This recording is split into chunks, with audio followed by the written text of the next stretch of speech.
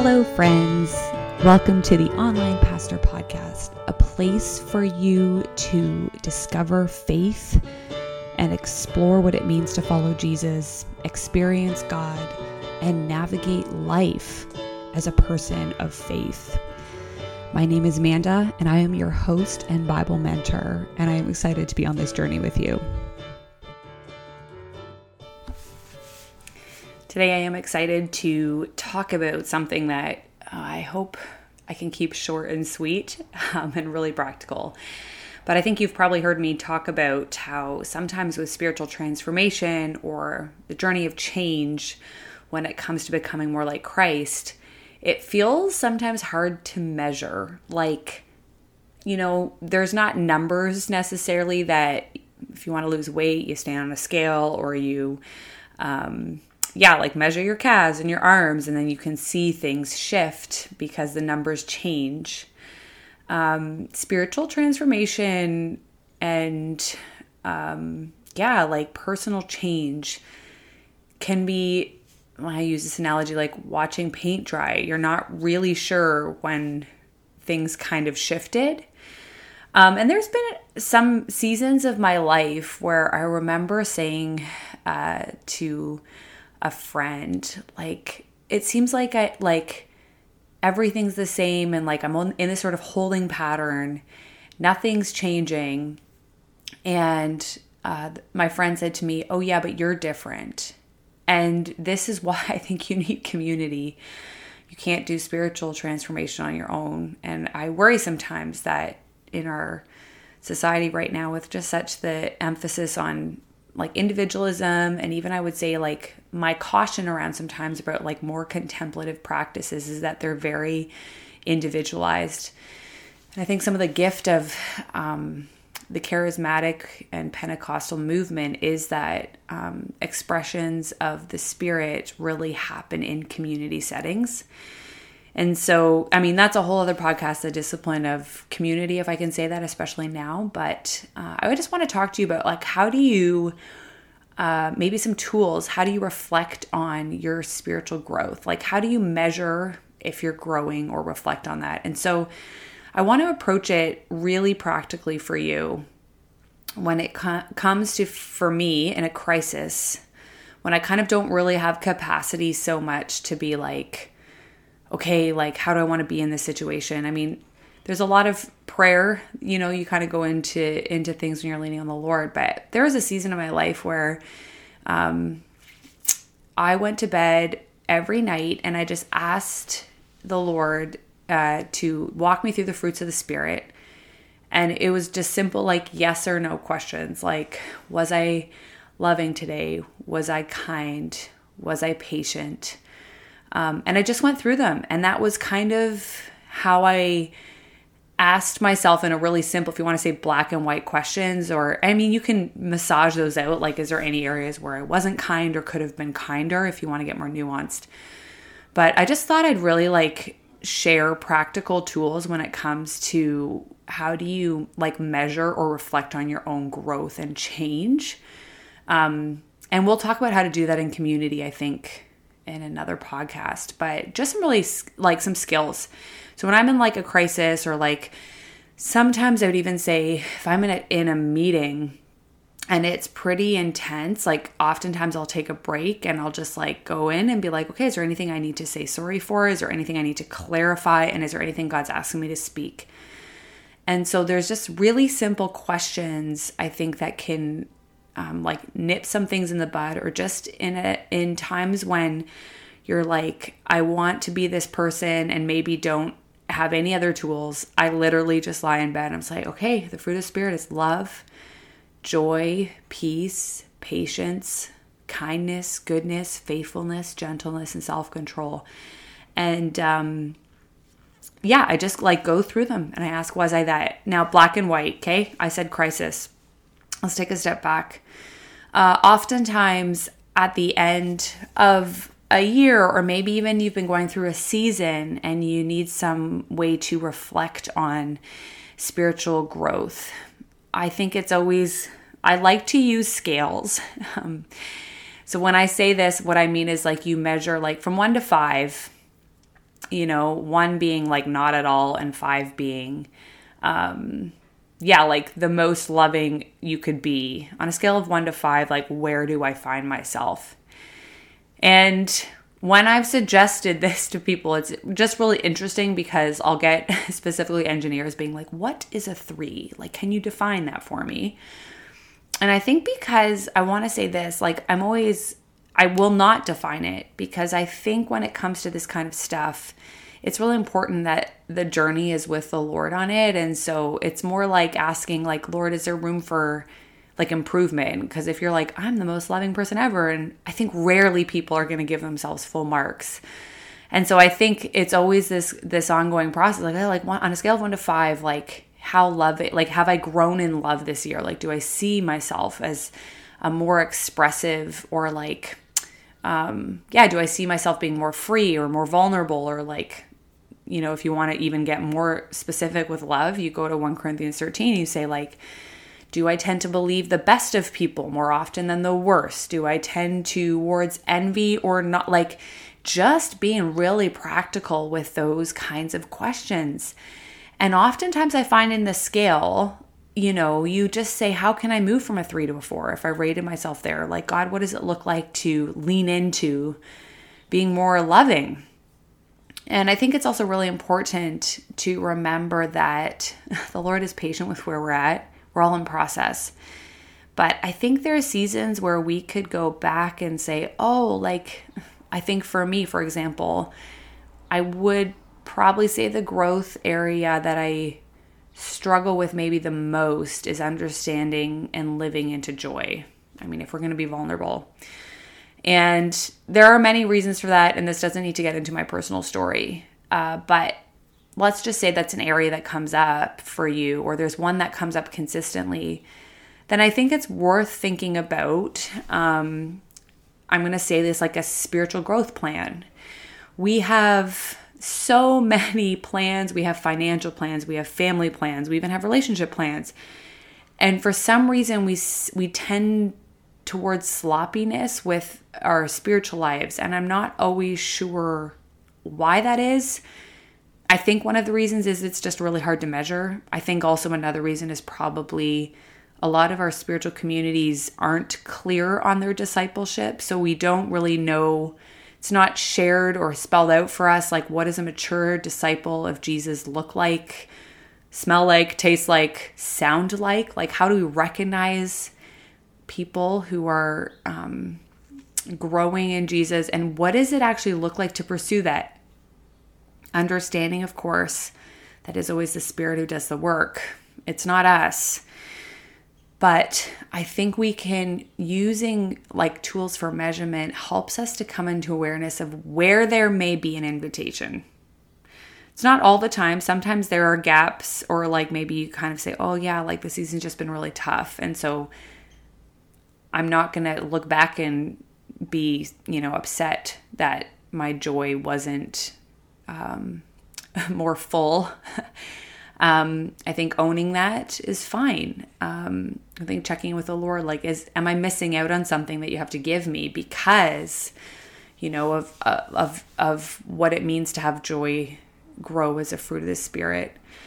And so, yeah, like, let's just pick that one as an example. If joy, I was like, oh, I keep like, every couple, like 6 months or something, I'm reflecting on like joy, and I don't see that like a sort of growing, it feels stagnant, if I can use that word, right? Then you have to go, okay, Lord, like, do you have something to teach me here? Is there a book I can read on joy? Do I need to pursue someone who I know tends toward joy? Like, I think there's a couple people who come to mind in my own life. I think they're quite joyful, and I want to know what that's about. And I don't think you can put it down to just personality type. So I hope like that is a very practical way of measuring. And I'm saying measuring, I don't mean this to become, I think if you're tend towards perfectionism, I'd really encourage you might need to work through that, but this may not be the best method for you. I think where you can accept yourself in the process, but get an accurate, or like just be realistic about where you are and where there may be areas for growth. something like that tool on a scale of 1 to 5, and you go through the fruit of the Spirit. One of the other things I advocate for, particularly in discipleship communities, is to be clear about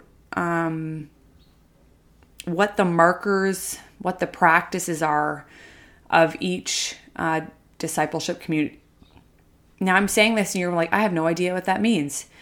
Well, I'll be honest and say most discipleship communities, aka churches, don't have that spelled out. Not particularly clear on like, hey, how do we, like, what are the important things we feel as a community to help people grow in their life with Jesus? So that's already oftentimes I was like, that could be named as a thing. I think some of the fruit of the Spirit is good, but also like, where do you get really nitty gritty with some of that stuff, right? So let's just talk about two that are obvious practices in my mind for any community that is following Jesus. It's prayer and scripture. So I would say, let's just say you're part of a small group, life group, cell group, home church. A discussion worth having is to say, okay, on a scale of 1 to 5, like 1 being I never open scripture on my own, and 5 being I read it daily, multiple times a day, or even have it memorized. You can kind of decide, where do I fall in the reading of scripture? Where do we fall as a group in the reading of scripture? Is it every time we're together? Do we read scripture, or sometimes we don't even open scripture? Interestingly enough, you probably could do this even as an assessment, like a snapshot for your Sunday gatherings. On a scale of 1 to 5, like, how many times do we turn towards the Word of God in our service? And when I say that, I don't just mean, we spend 30 minutes on a sermon on one text. Like, is it woven through worship? Do you hear people pray promises of God? Are people praying from scripture? I think those questions are worthwhile considering. But that is just behavior. And so when I do group assessments, or I would say when we journey as a community, or I'm helping communities work through how do we measure and move people and the things that will help them grow in Christ. The other thing worth talking about on a scale of 1 to 5, how has your love of God's word increased or decreased? And I think this is really critical. I think a lot of us lean into behavior measurement because that's obvious, but I just feel so much of discipleship has been behavior, and I don't think I've perfected the way of how to measure heart, but I do think a lot of people talk about discipling the affections and how our habits shape our affections and desires. And I just think it's really important as a group to have an honest conversation. Is our love of God's word increasing as a community? Do we just really feel like our go-to, even I can say reactions, is it to lean into therapy books? Are we inclined to, here's another question I notice sometimes is we like to read a lot of commentary on scripture, or we keep doing book studies as a group in terms of I don't know, that 5 love languages, or the purpose-driven life. But where are we just studying scripture? Does our desire, do we miss God's word if we've been out of it too long as a group? These are great questions to talk about as a community. And from that, the amount of times I've had groups just come back to me and say, I'm going to say assessment. I know I can say snapshot if you want to put it like that. The amount of times I've had groups come back to me and be like, hey, we have a really clear, we feel weak as a group in this area, but also the assessment or the questions themselves were kind of the excuse we needed to talk about this stuff. And so I just so believe in why this is helpful for communities and groups and churches to have tools to help people get really practical about both behavior, but also desire. Let me flesh out one more for you as our last example. We talked a lot about prayer. I think let's talk about behavior prayer, right? So on a scale of 1 to 5, 1 being don't pray at all, 5 being I pray by myself, I pray in community, I pray multiple times a day. I mean, you could even suss those out separately and say, like, how often do I pray by myself and how often I'm praying with people? There are ways you can flesh these questions out. And then you just talk about it. Like, oh, I tend towards, actually, I think a big one for a lot of people is like, they don't pray in groups. Are you comfortable? I had a group I worked with. Oh man, it was so cool. This is a group of adults, probably in their 50s and 60s, came to me and said, we realized that no one is comfortable praying aloud. And their goal for the year was to all of them together. These were parents, like they had kids, and they just realized like, we are not comfortable praying aloud. And so their goal, they told me, very simple. It's to learn to pray aloud together. And at the end of the year, oh, I still get goosebumps from this story. Like, just remember sitting with them and we just like had like a moment of celebration. They're like, we now think it's normal to pray aloud. I was like, oh my goodness, like this is so great. This is why tools are necessary, right? Because you're looking at behavior. But the other piece I would say is, again, come back to like desire, or even if you want to measure like instinct growth or habit, right? On a scale of 1 to 5, do I see myself desiring to pray more? 1 to 5.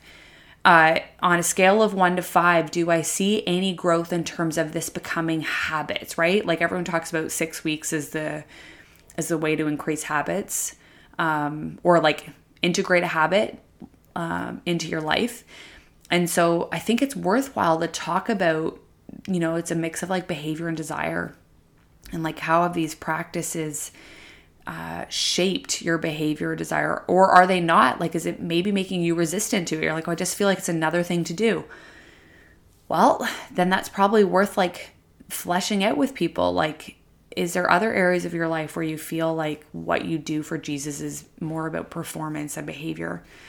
So I just think it's so important as we end to really start to get practical about where you want to grow and creating a way of, I'm going to say measuring, but to consider both behavior and desire or affection for that thing.